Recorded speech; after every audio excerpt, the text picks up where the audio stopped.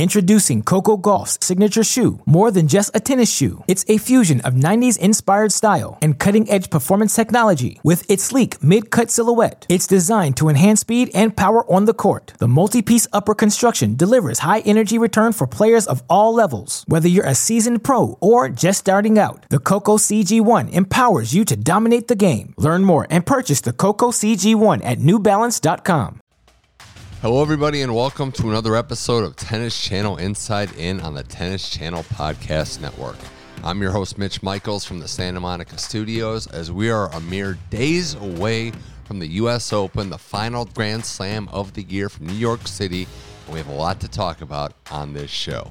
And we start the show with the return of Barstool's Eric Hubbs to the program to recap the outstanding match, the war of attrition, that saw Novak Djokovic defeat Carlos Alcaraz in the Cincinnati final in over 3.5 hours in some of the most grueling conditions imaginable, how Djokovic was able to win this round, and what it means going forward. Is this rivalry going to repeat itself in New York City? A lot of fans would like to see it happen. We discuss Coco Gauff's breakthrough on the women's side in Cincinnati, is she a threat to Iga's throne? And we look at the draws in both the men's and women's side that was just released today, who we like, who we are really high on, which Americans can step up under the bright lights of New York City. And then it's a pair of interviews conducted at the WTA event in Cleveland, Ohio, my hometown, the third edition of Tennis in the Land. I got a chance to speak with both Peyton Stearns and Jasmine Paolini in some exclusive interviews with them. They sat down for one-on-one chats respectively, had a lot to say. Stearns, the reigning champ in the NCAAs at Texas. She's a Cincinnati, Ohio native. Discusses what it's like to adjust to the pro game as she's steadily moving up the ranks. And Jasmine Paolini from Italy, part of the Italian tennis movement going on. She's into the top 40, has a title to her name, and is slowly knocking off some of the giants in the sport from Sabalenka to Rybakina. She is battling with the big, tall players on tour and holding her own. Peyton Stearns and Jasmine Paolini were great on this podcast. We start the show with Barstool Hubbs. It's Tennis Channel Inside In, and it starts right now. All right, welcome everybody to another episode of Tennis Channel Inside In on the Tennis Channel Podcast Network. It's Michaels from the Santa Monica Studios, just days out from the U.S. Open.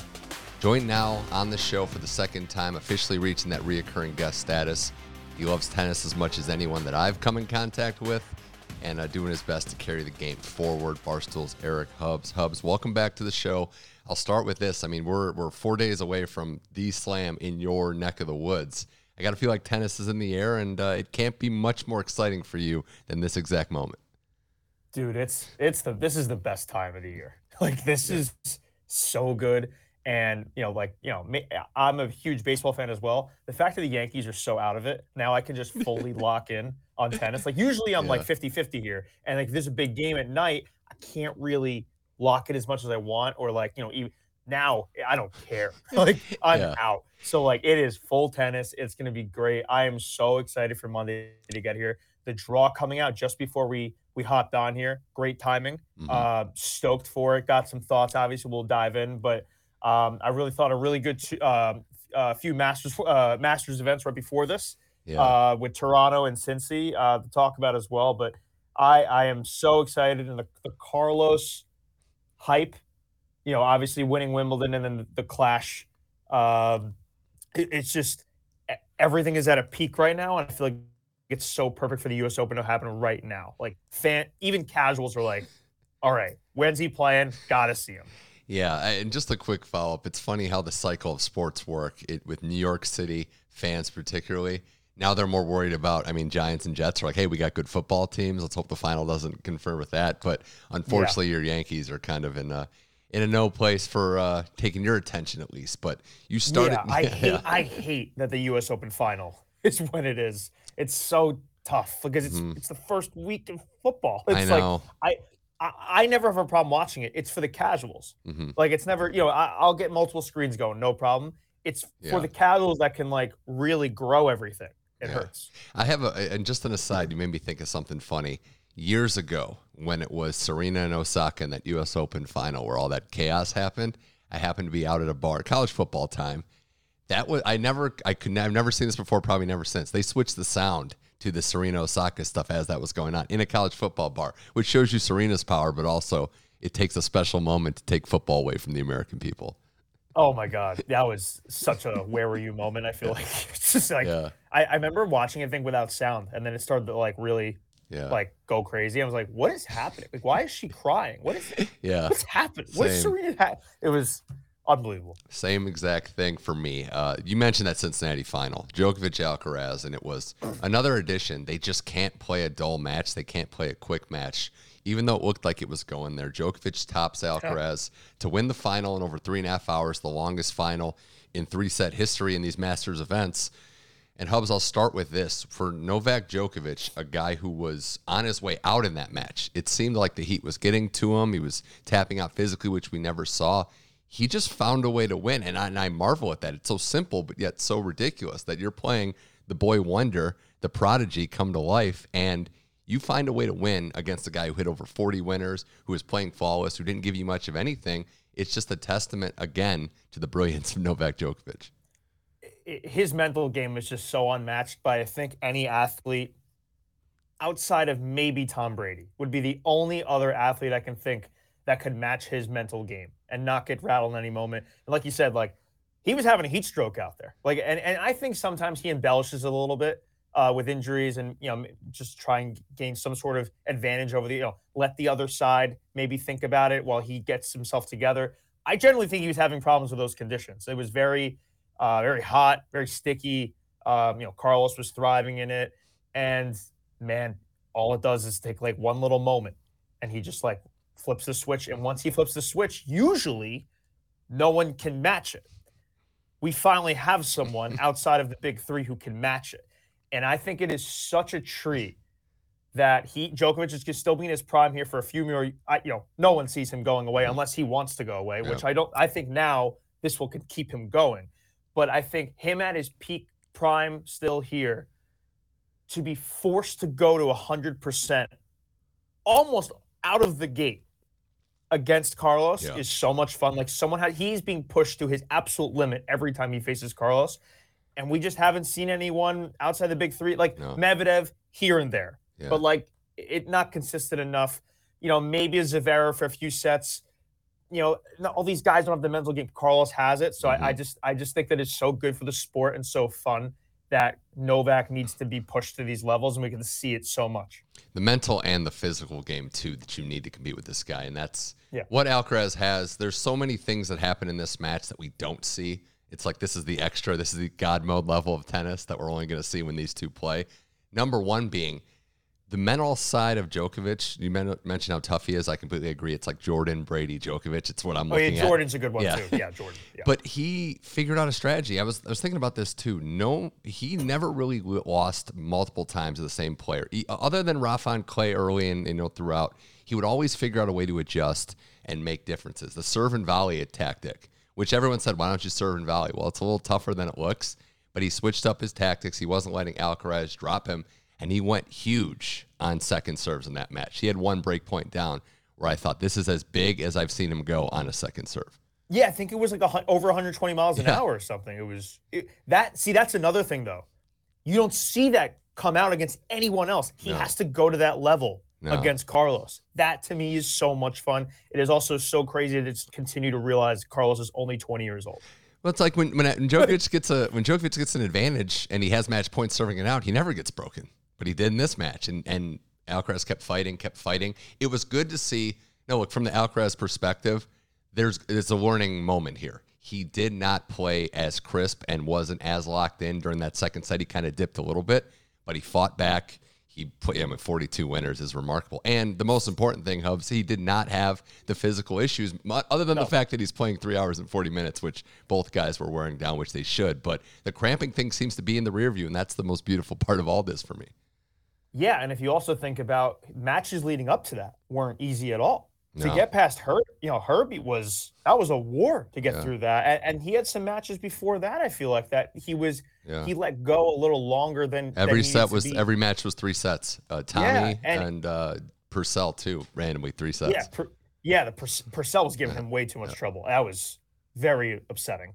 But the body held up, and I think that's huge. And maybe you said he wasn't as crisp, but I do still feel, they're Masters events. They're huge. Yeah.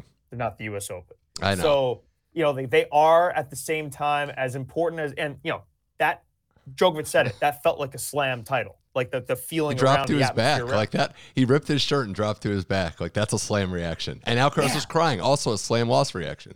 That was crazy. That's the first time we've ever seen that from him. But I like that. Show emotion. I'm all for that. But at the end of the day, for Carlos and for Novak, but I think this one a little bit more than what I'm about to say, but I feel like for Carlos, these are still tune-ups. Those were tune-ups. And they are to get him in physical, condition on this surface, transitioning away from grass to get ready for Queens. And I think at the end of the day, I'm not going to take I love that he gave him as much fight as he did, but I still like his chances, if they clash in the U.S. Open final, which God willing, I hope they do, because it will be probably one of the more watched U.S. Open finals in a long, long time. Yeah, and, we can talk about a lot of different sides of this. I said before we went on that this is the closest thing to combat sports, boxing or UFC, because in tennis, you have to get through the draw to keep making, the matchup happen again. What we're seeing is two guys at different points in their careers, but they're making adjustments each time they play each other. So Djokovic countered some of the things that gave him trouble in the Wimbledon final, and if they play in the U.S. Open final, Alcaraz will have some tweaks. And that's why this sport can be beautiful when it plans out like this. You don't know that you're going to play, and we can do the draw, and we will in a second, but the fact is there's a high likelihood they play again, and it will be a completely different, albeit thrilling match. Dude, you know what's also so nice about when they play? You can alert. I have a few buddies who casually watch tennis, and they want me to tell them when to watch. I can guarantee, barring physical problems, that when these two play, you will witness an epic match. It's just happening. I don't remember how. There's been duds all over the place with in any sport where it's that wasn't as great as I wanted. And this looked like you said, this looked like it was headed that way. Yeah. And then, boom, it becomes an epic match. One of the best, probably the best three-set match ever. I think Roddick was alluding to it, and he's a little, a recency bias, and we're prisoners of the moment. But I don't know. I don't know how you top what you just saw. But it's just going to get better because, like you said, they keep changing tactics and game plans. And I don't want to push back too much because it's right up there at the top of the 3-set list, but I do think sometimes we conflate drama with the highest and highest quality. And I do think the conditions might have limited some of it. And I don't want to denigrate some great matches we've seen. Kyrgios Federer at Miami that one year. That was great. Djokovic and Nadal played a 4-hour match on clay. Rafa and Federer played a match on clay as well. So I would have to get the look. I would have to rewatch the tape, but it's up there. But it's for up sure. there. Yeah. It's up there. Yeah. Yeah. Introducing Coco Gauff's signature shoe. More than just a tennis shoe, it's a fusion of 90s inspired style and cutting edge performance technology. With its sleek mid-cut silhouette, it's designed to enhance speed and power on the court. The multi-piece upper construction delivers high energy return for players of all levels. Whether you're a seasoned pro or just starting out, the Coco CG1 empowers you to dominate the game. Learn more and purchase the Coco CG1 at newbalance.com. With threats to our nation waiting around every corner, adaptability is more important than ever. When conditions change without notice, quick strategic thinking is crucial. And with obstacles consistently impending, determination is essential in overcoming them. It's this willingness, decisiveness, and resilience that sets Marines apart. With our fighting spirit, we don't just fight battles, we win them. Marines are the constant our nation counts on to fight the unknown. And through adaptable problem solving, we do just that. Learn more at marines.com. More with Barstool Hubs here on Tennis Channel Inside In as we gear up for the U.S. Open. Got to talk about the women. Coco Gauff had her breakthrough in Cincinnati also. The American women go back-to-back with Pegula winning Canada, Coco winning Cincinnati. Both of them, Hubs, it wasn't about necessarily what they won, but who they beat along the way. Both went through Iga in the semifinals. And for Coco, the numbers were glaring. 0-7, 0-14 in sets, and she finally gets it done, and she finally looks, I say finally, but like a legit major contender. I don't know what's happened. Maybe it's experience, but she just looks so different right now. And I'll tell you about that Iga match. So I was in Atlantic City for one of my buddies' bachelor parties that weekend. Yeah. And we were heading to a pool party. And me and my buddy see that they're about to play, and we want to bet on some tennis. So we check the lines. And it just felt like a Coco match. And we go check her to win a set. And she was minus 130, I want to say, to win a set. and you know the whole stats behind heading into that match. 7-0 head-to-head, 14-0 in sets, and she's favored to win a set.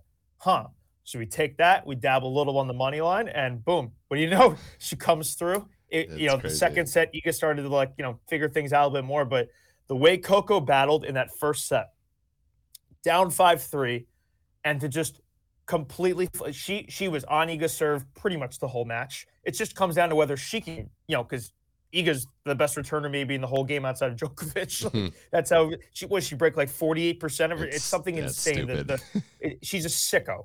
But the fact that Coco was like holding her own with her serve after that point, like that is such a big mental block to get past. I feel like that will help her at the U.S. Open. Just like, man, getting through those beasts. And then Mukova, who no slouch, she's not Iga, but she's no slouch. Yeah. And she, Coco handled herself very well there, and Pegula did the same thing in the previous tournament. It's nice to see. I would love for Coco to break through here. I think that would just add to the, because last year you have Tiafoe get to the semis. Yeah. And that was the American story. It'd be cool if Coco did that this year. It certainly would. And that match with Iga didn't. It wasn't like she didn't show up. Like that was the other good thing, is that Iga battled back. She made it work. And I know a lot's been made about Coco working with the new coaches, Brad Gilbert, a part of the team.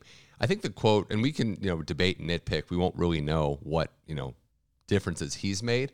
But he pointed out something brilliantly. I mean, her forehand struggled, but people almost forgot about what she can do, which is move at an unbelievable level, put every return in play. She finishes at the net, which is a rarity on both tours. I would put her in, and the draw came out, and I know she is a Iga section, which we'll get to, but she's coming into this tournament with confidence, and we know that outside of the very top seeds, it's not about that number by your name. It's who's playing well going into this, whether it was Emma Raducanu before she won, Andreescu before she won, even Sloane Stephens. Coming in with momentum can really lift you places, and I'm with you. I think the pressure of playing as an American can sometimes get to players if they haven't done it before, if they're not used to the spotlight, but she's been a pro since she was 15 years old, so I don't really have those concerns with her. Yeah, she's been around for such a long time, but she's still not old. Yeah. like you've heard her name for so long, and it comes with the expectations of the early runs that she was making, and it's like, it takes time for everybody to do this. She just happened to start really young, but that shouldn't be a penalty against her. The fact that she's rounding into form right now is beautiful to see, and I actually haven't. I'm going to find out. I'm reading through the women's side right now. I only looked at the men's so far, but that is very interesting that she's on the same side as Iga. That'll be fun. So before we get to the draws, I had one other player we have to talk about, because you know him and I've gotten the chance to talk to him, but Tommy Paul is looking like a legit problem right now, and not just for the game, but for the number one player in the world, Carlos Alcaraz. We were on the same wavelength because I saw you tweet that out. This is not someone I think Carlitos, he doesn't fear anyone, but maybe that he doesn't want to see, because it's crazy to say that he can match athleticism with Carlos Alcaraz, but there's Tommy Paul pushing him again. Outside of Djokovic, Carlos is looking at draws and be like, when do I play Tommy? That's just what's happening right now. He's like, I don't want that. Can someone knock him out before he plays me? And I feel like everyone's kind of got somebody like that. And it's fun that it's Tommy Paul, who right now is playing the best American tennis on the men's side. He's playing better than Fritz, in my opinion. And whether how they match up head to head, that's another story. But I just love the game and confidence that he's playing with. I feel like for the longest time, it was tough to get him to come to the net. He's super talented around the net, but he didn't want to come forward. I feel like he's finally starting to do that. Something's clicking where he has the confidence to approach the net and do his thing. His serve has been very good. Mm-hmm.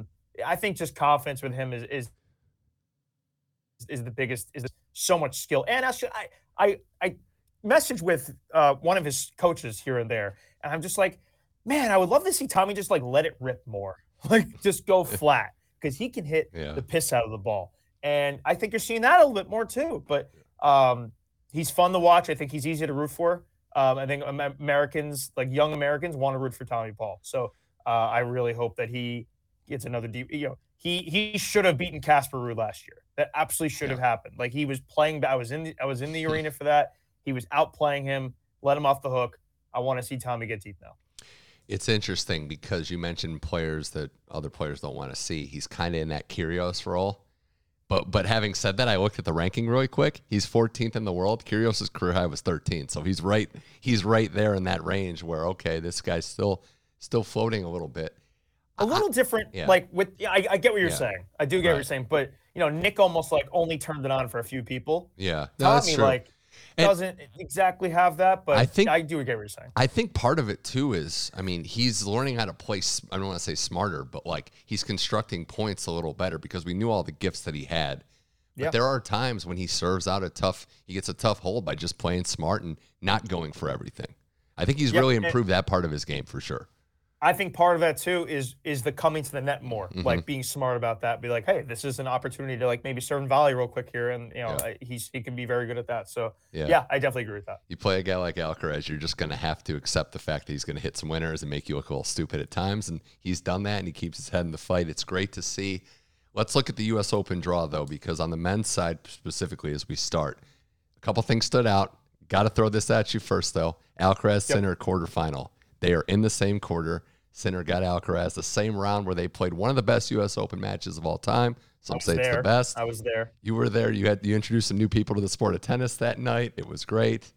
Thoughts on that just standing out at you? I know Sinner got the title in Canada. Some would maybe say it's a little unfortunate, but I'm in the corner of the camp of let's get the big matches early and often. So that quarterfinal, I don't want to say will happen, but we'll see.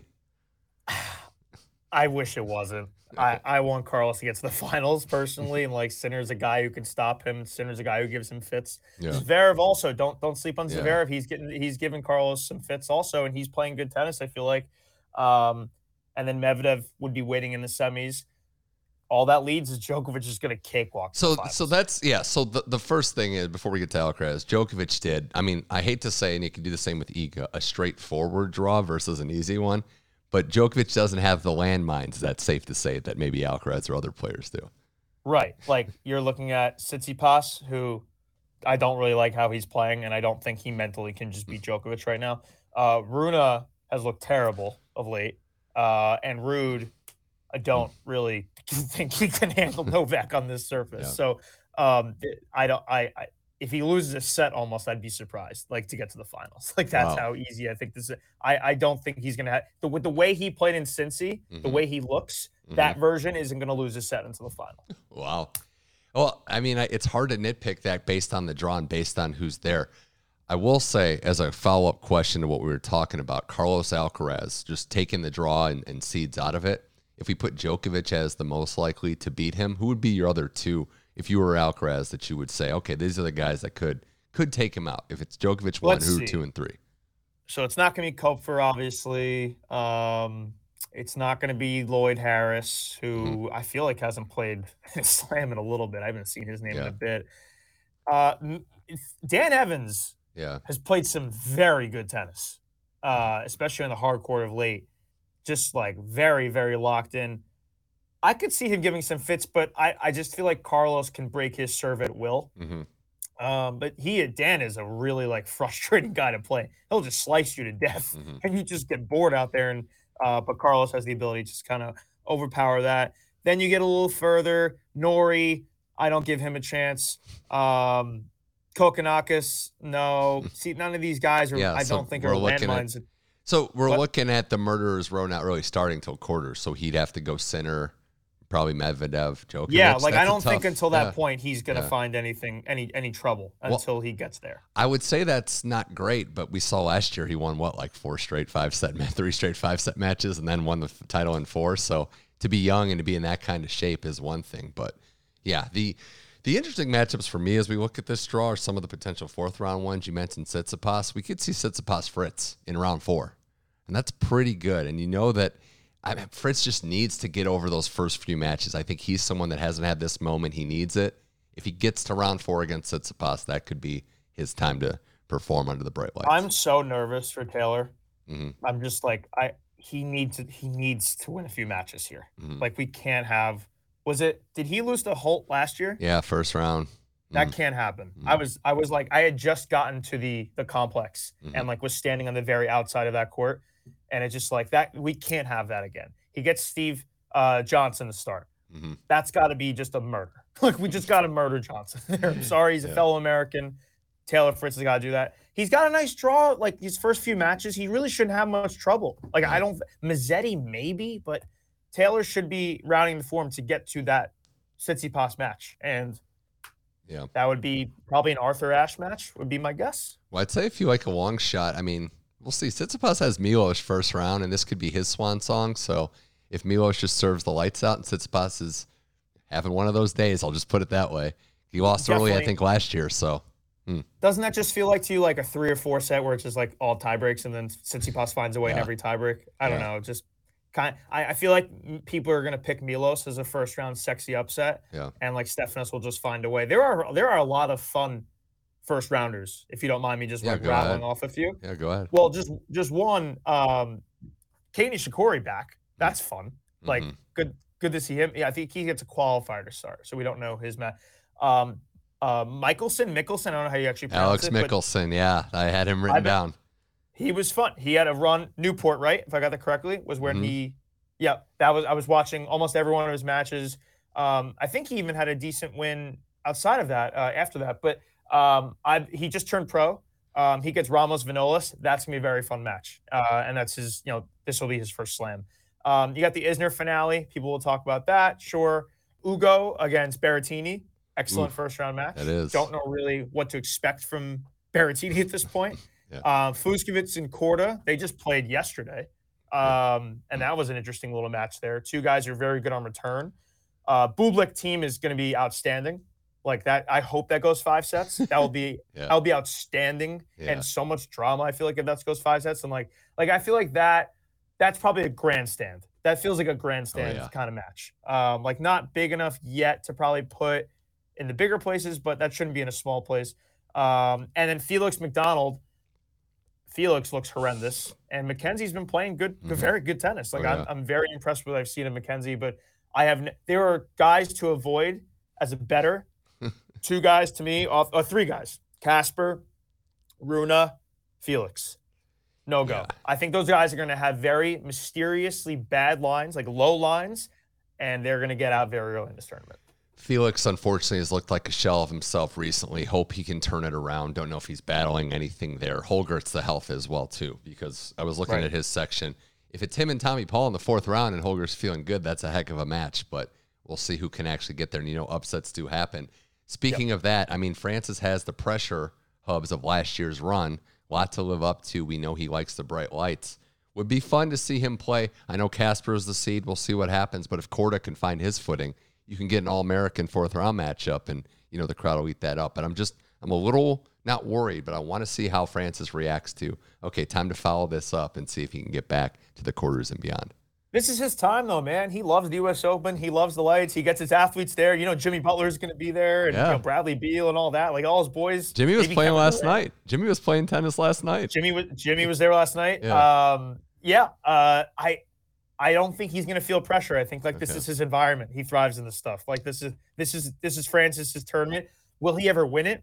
That remains to be seen. I think probably some luck would have to go his way to actually get to the mountain there. Like maybe a Carlos injury along the way. Djokovic, whatever, gets out early. But I'm not worried about him with nerves. Yeah. I think he's going to get a spot in the round of 16. Like he will be there, no doubt. Korda, I want Korda.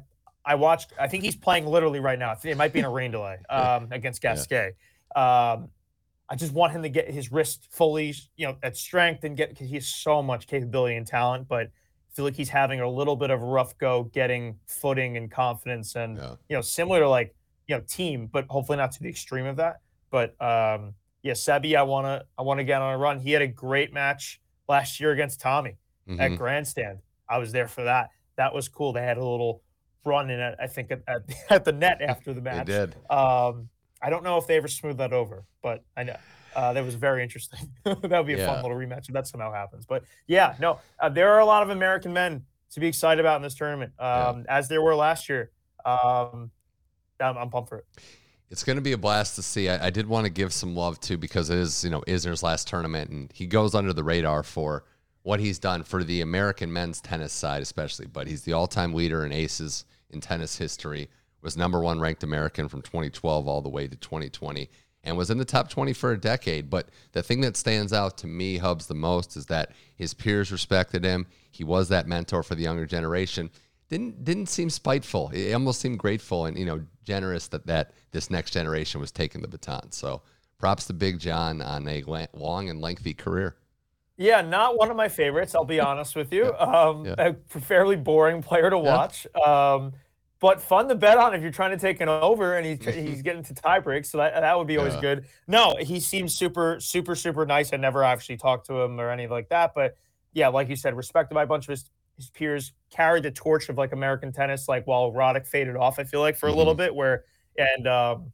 Fun to see his early matches. I went back and watched, I think, recently, one of his first ever U.S. Open. He upset somebody. I can't remember. He beat Roddick one year in New York. Yeah, that might have been it. I feel like there was one more, but whatever. He was very, very fun when he first came on because the serve, everyone was like, what is this? Who is this guy? How can you serve like this consistently, this tall and all that? But, yeah, I wonder if you ask him, like, hey, dude, would you sacrifice, like, 3 inches on your height to be, like, a little bit more mobile? Just like give yourself like a legit chance here at a slam. I wonder what his answer would be. Like, would you take this career or like gamble with like being a little shorter and maybe having more mobility? But it is what it is. Long career. He'll hopefully he wins his first. I want him to win one match at least. Have like the. Do you think they're going to put him on Ash for a final? I don't know. That's a close one. Maybe not. I mean, it might not be the first round, but we'll see. I would say maybe if he wins one, then they do the second. Yeah, but I don't know. He's American. People revolve around. They like that stuff. So, who's else? I would say my lasting memory is him on like a side, smaller court where the ball. Players literally have no room. They're jumping up. They're not getting it. They're not getting a racket on it before it goes out of play. That was the most unfair thing. So, or like the ball is like the question doesn't become will he ace him? It'll be will the ball go out of play like the court like after the bounce because it's so damn hard. Yep. So wrapping this up with the women's draw, Barstool Hubs here on Tennis Channel Inside In. Top seed Iga, the pressures of coming back and defending her title. It's pretty straightforward until the quarterfinals where Coco is lurking there. But there is some intrigue. We haven't kind of fully merged into a big three era. Sabalenka's looked a little shaky. Rybakina's around, but has had some slip-ups. Ons Jabeur, can't she get back to the final of the U.S. Open after just a brutal Wimbledon loss? And you have players like Pegula and other names emerging. So how do you see the women's draw shaking out, and who is standing out early in this one? I got to say, my eyes are squarely on a round 2 collision course between Coco and Andreeva. That is going to be fun. Maybe Andreeva's lost a bit of some fans after some recent remarks or I forget what it was, but that Coco Andreeva match is going to be a firework match. I am very much locked in there.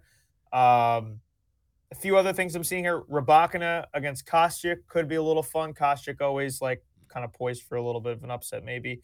But yeah, like you said, that Iga Coco collision course if Coco gets past Andreeva will be great, especially coming off of what we just saw in Cincinnati. So that would be I think what we need. Like that would be an appointment television, appointment TV type of match.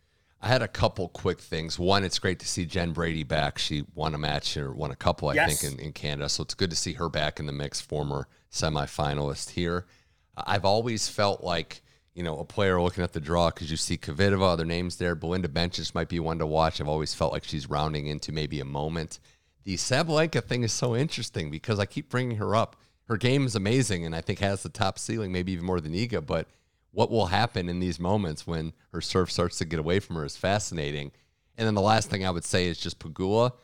Glad that she won Canada. She has to get by the quarterfinals. She's like 0-6 or 0-7 in her career. We've just delayed the question here. Can it happen? And she could be one of those players that once she gets by the quarters, wins the whole thing. I will say, though, Svitolina lurking in round 3 is not the greatest matchup, I feel like, for her, with especially the way Svitolina's been serving post-pregnancy. Like, I don't know how she just developed this much better serve. She was sidelined for that long. That is crazy. I'm looking down the list. We didn't two people we didn't mention. Venus Williams is just still playing tennis. Yeah, she gets Mendoza round 1. That could be interesting. Venus is like one of few. She's looked like for a 43-year-old, 42-year-old, whatever the fact that she's still like in competitive points. I is think crazy. this could be competitive because Mendoza hasn't played. She's just has not played in months. That's true. What has her injury been? That's a good one. I think it's like is it just dating Tsitsipas? Yeah. Oh no, yeah, it's a Greek injury. No, yeah, she hasn't played. That's one. I'm glad you did say Andreeva though, because at 16 years old, very powerful on the court, very confident, very confident in a brash way. But you kind of need that, to play the best. No doubt. And one other thing we didn't mention was Caroline Wozniacki. Yeah, just in a US. She's, I feel like, going to feed off the crowd big time. That's going to be awesome to watch. And I'm always got my eyes on Bibi. Yeah. She's just so much. She's won this before, and her results haven't been consistent, but she's got a collision course round 2 with Layla potentially, or Alexandrova. So there's a lot of fun early matches here, no doubt. But I feel like we're all locked in here on Iga Coco. Yeah. The thing you did say about Pegula, I kind of compare that to what I see with Fritz. Like these guys, they gotta show up here. Yeah. Got to show up at the U.S. Open. So. You do. You definitely do. Andreescu's been so close in a lot of ways in some of these matches. It wouldn't surprise me if she put it all together. Very last thing before we wrap this up with Barstool Hubs. Novak Djokovic, getting back to him. He's back in America, back at the Open for the first time since 2021 when he lost to Medvedev in the final to go for the calendar slam. I'm just curious as a New Yorker, what do you think that crowd reaction is going to be like for him? Coming back, a little older, and no Rafa or Federer is the other point. Which I think I may have told you this last time. Like, I feel like he was made the villain just because he was always beating those guys. Yeah. Now it's just Carlos, but you won't see them until the finals. So, I think he's going to get a rousing applause. Like, I think it's going to be a very warm reception. He's going to feel weird about it, and maybe that leads to him losing early because he's not used to people cheering for him. I kid. Yeah. But I think he's going to be, warmly received, no doubt. And I feel like he says the right things about New York. Like and we feed off that. If you just say nice things about us, we're in.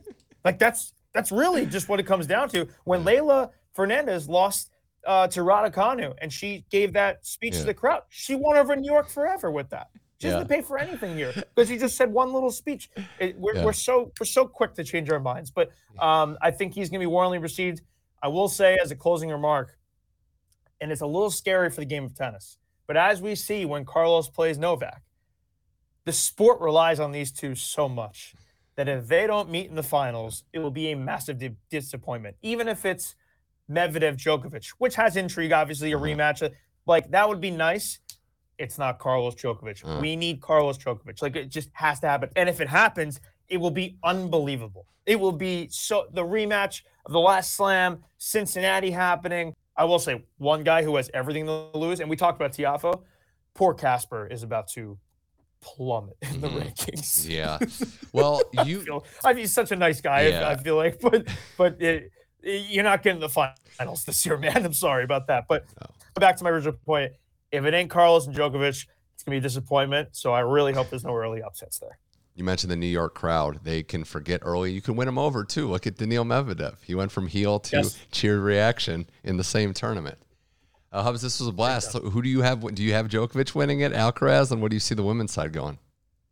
So I bet Djokovic in the Cincy final over Carlos. I thought the line screamed him. I thought everything just was pointing to his direction. I like Carlos to beat him. I'm just gonna pick Carlos. I think, like you said, the game planning, the chess match, the boxing match. Mm-hmm. I think he's got such a good coach on his side that will be able to change up the tactics and rattle him. And I got Carlos there. Women's side is so wide open. I feel like, man, I'm gonna take Coco for everything I've said. I think it's such a chalk. I feel like everyone's taking Coco, but I like the way she's playing, man. I don't trust anyone else, I feel like, to get to that point. So give me Coco and Carlos, and we're going to have the best U.S. Open in a long, long time. Well, that I don't like if everyone's picking Coco over Iga. That I just feel like everyone sees it. Like they're seeing like, she just won this. She can absolutely win this tournament. I just say from the Iga spot, like, let's not forget how good she is if we're going to, if everyone's picking right. But if there is a place, I feel like, you can get her here. Yeah. This isn't the French Open. No, for sure. You can get, although, so I'm I'm stoked for that. I'm stoked for everything. This is the best time of the year, man. Football really too, is. all that. That's great. But U.S. Open these 2 weeks, I am locked in. And give me late matches. I know the players don't like them, but I love them. I love when I'm there and I get to go down to the lower level and sit 4 rows. Oh my God, that was so good for Sinner Carlos last year. I need to do that again. It's the very best. Eric Hubbs from Barstool Sports, thanks for coming on the show. And thank you again for taking time. I know Barstool's blowing up, and I know you guys are, congrats is in order. You had the awards show back to privately owned. Congrats on everything you guys are doing there. It's fun to follow from the outside. Thanks. Didn't get myself in trouble last night, so that's nice. That's the very best. You can follow him on Twitter at Barstool Hubs, following his tennis takes especially. But Eric Hubbs, thanks for joining the show. Absolutely, man. See you next time. All right, another great chat with Barstool Hubs. Can't thank him enough for making time out of his busy schedule to talk some tennis as we gear up for the U.S. Open. And now we get to hear from some players, as I was fortunate enough to go to the WTA event in Cleveland, Ohio, Tennis in the Land, the 3rd edition of this tournament the week before the U.S. Open. We have 2 players on this show with some different perspectives on where they are in their tennis journey. First up, it's Peyton Stearns, the American from Cincinnati, Ohio, won the national championship at Texas just a year ago for the Longhorns. He discusses her transition to the pro game, where she's already finding tremendous success, why she's process-oriented, and why the hype is real. She's a player to watch. It's Peyton Stearns now on Tennis Channel Inside In.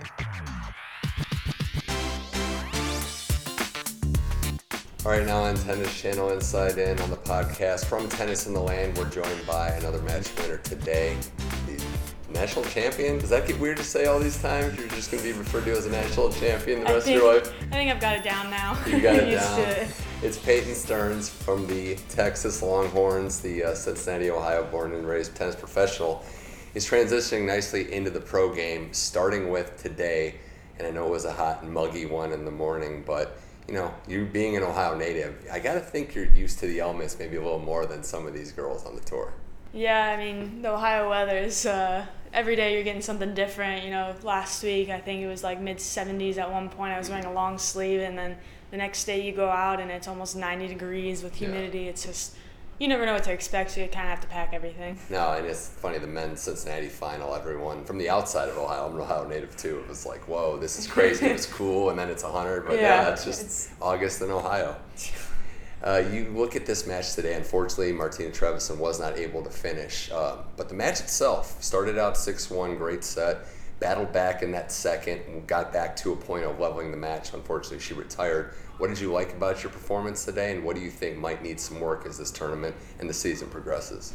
Yeah, no, I'm making sure my movement, staying with the ball and trusting it and hitting it, and, living with the mistakes and going from there. I think that's the biggest thing right now that I'm working on. In the second set, I think there were 3 or 4 games in a row where they were long deuce games. I ended up losing all of them, and it was just, moments where I didn't swing and trust myself, and that's the reason why I lost the point. It wasn't even more like an error, it was an error upstairs a little bit. So just kind of fighting through that and keep on swinging and living with it and going from there, because in the first set that's what I did, and look at the outcome. But she definitely raised her level in the second set. She played some ball, she's a really good player. So I got to get a little bit better with that, with going out there swinging, and my power is lethal when I do that. So looking at it from a bigger picture, there's no right or wrong answer here. I'm just curious, your makeup or your persona, are you someone that just is solely focused on your game, what you're trying to do, or are you looking in the locker room at some of the top players now that you're contemporary with? Are you studying what works for them and seeing things you might want to emulate? I think I more so focus on myself. There's a reason why they're good, and it's because they do things their own way. They capitalize on their strengths and build on their weaknesses. I don't think that what my problems are another player's problems, kind of thing. Yeah. So I got to do what works for me and go from there. And okay, maybe if someone on tour plays similar to me, I maybe watch a little bit of that. But the first thing is at the end of the day, me. Yeah, it was interesting. I was watching your match, and I saw you in Indian Wells and Andreescu, a heck of a match. That was not talking about different weather. That was a little chilly for Palm Springs. But the first thing I wrote down in just a little notepad was just athlete. It just stands out in that perspective that athletically you are a cut above a lot of these players. Is that something that your game was always, I guess, a foundation of, was being an athlete, being able to move and, separate yourself that way? Yeah, it's definitely helped. I grew up playing a lot of sports and was a gymnast for a really long time, so I think that helped a lot. Okay. But, I think having that movement and that power combo is lethal at any level. So right now I'm just really focusing on getting the best out of both and honing in on that and seeing where it takes me, kind of thing. How's the transition to full-time pro been? And also, this is a problem a lot of players, a luxury a lot of players have. You've been the best your whole life until now, and now you've at the final boss level. How's the transition been to, okay, now I'm the best in my field, but there's still a lot of work to do? Yeah. Not too bad, honestly. I think I'm doing a pretty good job. In juniors, I wasn't ever ranked really high. I was always just out. Mm-hmm. In college, I did extremely well, and that confidence kind of rolled over, I think, big time. Just going off that high, and I know I have a lot of things to work on, but I think it's a good thing because of where I'm at right now in the rankings and how I've done, and knowing how much more work there is to be done, that there's a lot of upside to it. Are you putting the training base in Florida? Is that where you're at? Yeah, right now, and a little bit of Cincinnati, a little bit of Florida, whenever the free time is. Well, congrats on being one of the few people to move out of Austin. That's kind of rare. Yeah. So, but I know you've got to be identified as a Texas Longhorn for life now. I know you went south and you're a Southerner. You can't go back. No, but the college experience, and I do bring this up because it's not just yourself, but you look at the impact. Guys like Ben Shelton, Chris Eubanks, we've seen Emma Navarro out here, who you're going to play doubles with at the Open. It helps play. I firmly believe that it helps a lot of your contemporaries in big moments, especially in rowdy moments where maybe the crowd's not against you. Do you feel like you get an edge because you've lived that rowdy college tennis experience? Oh, absolutely. I mean, I experienced big time at the French, even that Andreescu match. There was a ton of Canadians out there just singing the anthem. It's something you kind of get used to. And I actually enjoy it no matter if I'm being cheered for or cheered against, because it kind of gives you that little push to go instead of just okay, clap here or there. And I like it when everyone gets into it. It feels like you have to put up or shut up. You have to raise your level. It's the only way. Yeah, it's been good though, and I know you're coming off the high of the Cincinnati. I mean, that means a lot for a lot of different reasons. There's pressure there, but to go and play in a tournament and you having the fortune of living by such a prestigious event, to now play in it has to be, I would assume, close to an out-of-body experience in some way. No, absolutely. I mean, I'd put it up there with the Grand Slam for me. I've been to that tournament since I was maybe 10. Had the same seats every year, and I can point them out from the court. Just kind of cool. But I mean, I literally live 10 minutes away. Did you snag any autographs as a kid? Yeah, absolutely. I had the big tennis balls, and you were running around signing with everyone. Even you just saw someone with a racket, and you just ball. Please sign. Got to go back and look at those and see what the big gems are on there. How is health-wise? I know you had a real scare, the parasite situation, which it's pretty. Maybe it's lighter now. You can kind of look back in the rear view. On one hand, it could have been worse if it's something wrist or foot related. But how has it been recovering from the injury disruption of the season? It wasn't too bad, I think the worst part was feeling so bad having it and not knowing what it was for a while. But once I knew what it was, I knew that it's 5 days before Wimbledon. I was just diagnosed with this. Just took some meds and just go out there and kind of play. But after Wimby, it was a little tough coming back, cardio-wise and strength-wise, because I lost some weight from that.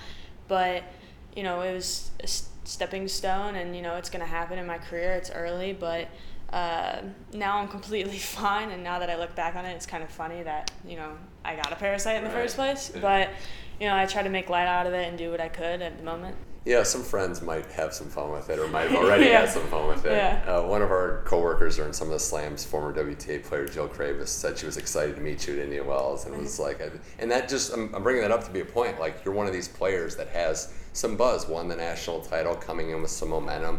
There's I guess a double-edged sword, right? Because there is some hype, and it could be hard to manage expectations, but also cool that you have a lot of interest out of the gate. Yeah, no, absolutely. And it's just like anything, there's going to be pressure on you at anything you do, and if you want to be the best of the best, you got to figure out how to manage that.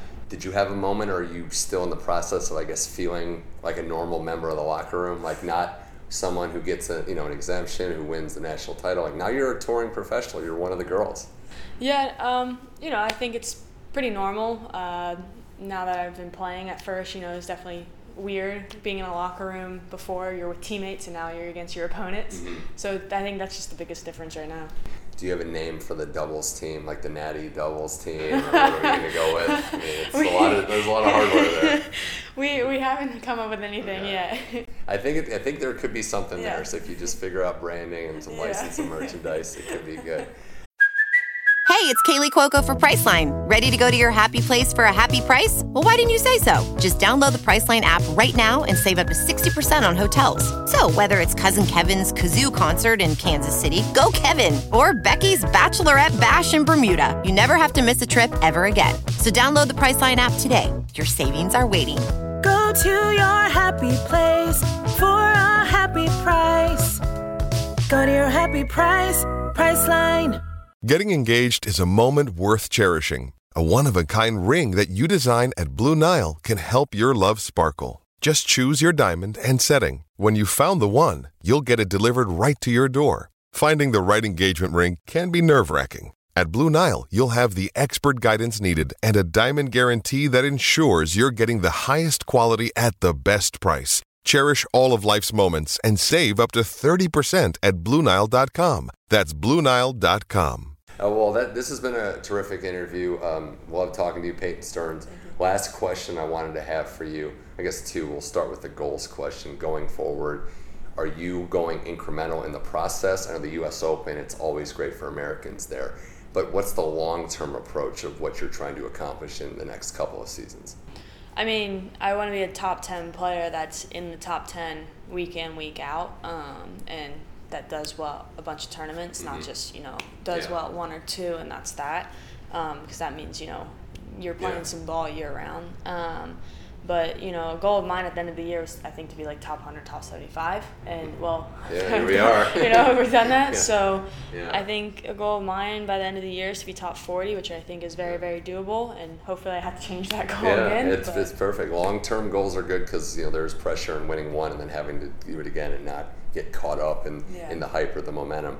This was great. The last thing was I was just surprised you don't have like a Joe Burrow jersey on or something. Are you Cincinnati through and through with all your sports? Okay. Absolutely. I love Joe Burrow. Okay, yeah. You were a little young. I don't think you were at Texas when he came through and just beat the Longhorns on campus. No. You skirted by. But Peyton Stearns, always a pleasure. Excited to meet you, get to talk with you. Best of luck here in Cleveland. Not quite Southern Ohio, but we have our great moments here and our things to do. So best of luck in this tournament beyond. Thanks for coming on Tennis Channel Inside In. Thanks. A big thanks to Peyton Stearns for giving us some of her time on Tennis Channel Inside In. She was delightful to chat with, very forthright in her approach, and I can't wait to watch how that career unfolds. In the words of Chubbs Peterson and the Carpenters, we've only just begun. When we finish this week's show hearing from Jasmine Paolini. The Italian is at a career-high ranking of number 35 in the world. She's one of the funniest, most bubbly personalities on tour, and you'll understand why when you listen to this interview. She talks about battling some of the bigger players on tour and actually defeating a few of them, what her process is like pre-match, how she gets into the zone, and what she's looking to accomplish, and how the Italians are kind of having a moment in the tennis sphere, both the men and the women succeeding, and Paolini is a big part of it. Let's listen to the Italian now on Tennis Channel Inside In.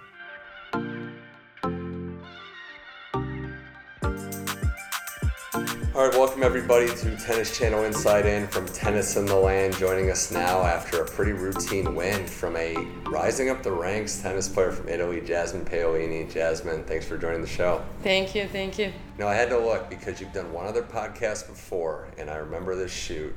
You were a little nervous because there was cameras everywhere. Yes, I was doing this in Charleston. Yeah. Also, so we got routine, fire. You went with just a t-shirt. That's good. Yeah. First off, I mean, the last couple of years you've really been steadily increasing your level, and today we saw kind of a pretty clean match. There isn't much to pick apart. I know tennis players can nitpick their performance, but not a lot to do from that perspective. Yeah, today was pretty nice match for me. I did just few mistakes, and yeah, I'm really happy how I managed to win, and it was a really solid performance, I think. Yeah. Was this something that you wanted to do, like this tournament specifically, playing in the event, making sure that you get the nice tune-up for the U.S. Open? Because you've played a lot of tennis, yes, and you've done pretty well, so it's like you have played a lot of matches. I'm just yes, happy to see you. Yeah, I played a lot of matches. I played 6 in Cincinnati, and today I was focused on on my game, try to be motivated, and to keep doing the things that worked well in Cincinnati, and to improve the one that I have to improve. But yeah, I'm happy with my performance. I think I did well. Yeah, if only tennis was this easy all the time, right? Yeah. Just perfect. But yeah, you had a pretty good match here in the run in Cincinnati too, and it's worth noting, you're starting to rise up the rankings. To do that, you're going to have to beat big players. None more powerful than Sabalenka. That match was the one that stood out. When you play someone that big in the rankings and big in the physical sense compared to your smaller frame, what's the approach there, and how are you able to kind of deal with what the other weapons the players have? It's not easy. I mean, when I played with Rybakina in Cincinnati, I was like, when I'm warming up with her, I was like, oh my God, she's so tall. I saw her. Yeah. She's so, because she's staying also close to the line, so it's not easy, right, to see her that close and that tall. But I think, I have to try to improve more, to play against those players, because it's not easy. They are a big server. They are hitting the ball so strong, so fast. I played also Jessie Pegula, she's also like hitting so fast. The ball is coming really quick, and it's a bit different with those players. But I'm happy to play against them, because I think it's a way to improve and to learn from these matches. Do you like to study like analytics or data, or you just, I have my research, I have my practice, I trust my coaches? What type of preparer are you? The first one is just to believe that I can play and with those players, and I can do match. Then I can lose, I can win. But the first goal is to play match, not to lose 6-1, 6-1, 6-2, 6-2, just to be in the match. And it's the other goal is to focus on my game, to not be too impressed by the others, because they are playing fast, they are serving good. So it's important to me to focus on what I can do, Yeah, no, it totally makes sense. And you've had those runs to finals that didn't quite go your way, some good performances. Yeah. Quinn Wen played a great match against you. But you seem pretty positive after. Like, it can be hard to maintain positivity when you get that close. How are you able to be so upbeat? Well, sometimes I'm positive, sometimes no, but the best way is to be positive, to try to see. In Italy we say to see the glass half full, not half empty. We've said that in America. Yeah. Okay. So and I try to be, let's say, happy when I see that I'm gonna play with those players, because it's a way to grow up. I think, for sure. Well, we got a chance to see, it was a long match before you were warming up with your team, and the vibe seemed pretty positive. It seems like you guys get along, and it's not too rigid like some teams might be a little stressful pre-match. Is that accurate? Yes. We try to be relaxed, because I think it's not good to go in the court and be too nervous. Just go there and enjoy, and try to stay on the present. Well, it's an exciting time for Italy. There's a lot of players on both tours that are starting to have some success. You've seen it with the guys and the girls too. What does it mean for you to be a part of this, and not just be a part, like be a big part now with how your ranking is? Yeah, it's nice. It's nice, and also in Cincinnati, I think the players' lounge is pretty small, So we managed to talk a lot with Lorenzo Musetti, Yannick, because with the girls we meet each other like more than the boys. But yeah, it's nice also to talk with Berrettini. I know him since we were 10 because we are same age. So I think it's better to stay with those people because they are doing really well. And I think we kind of I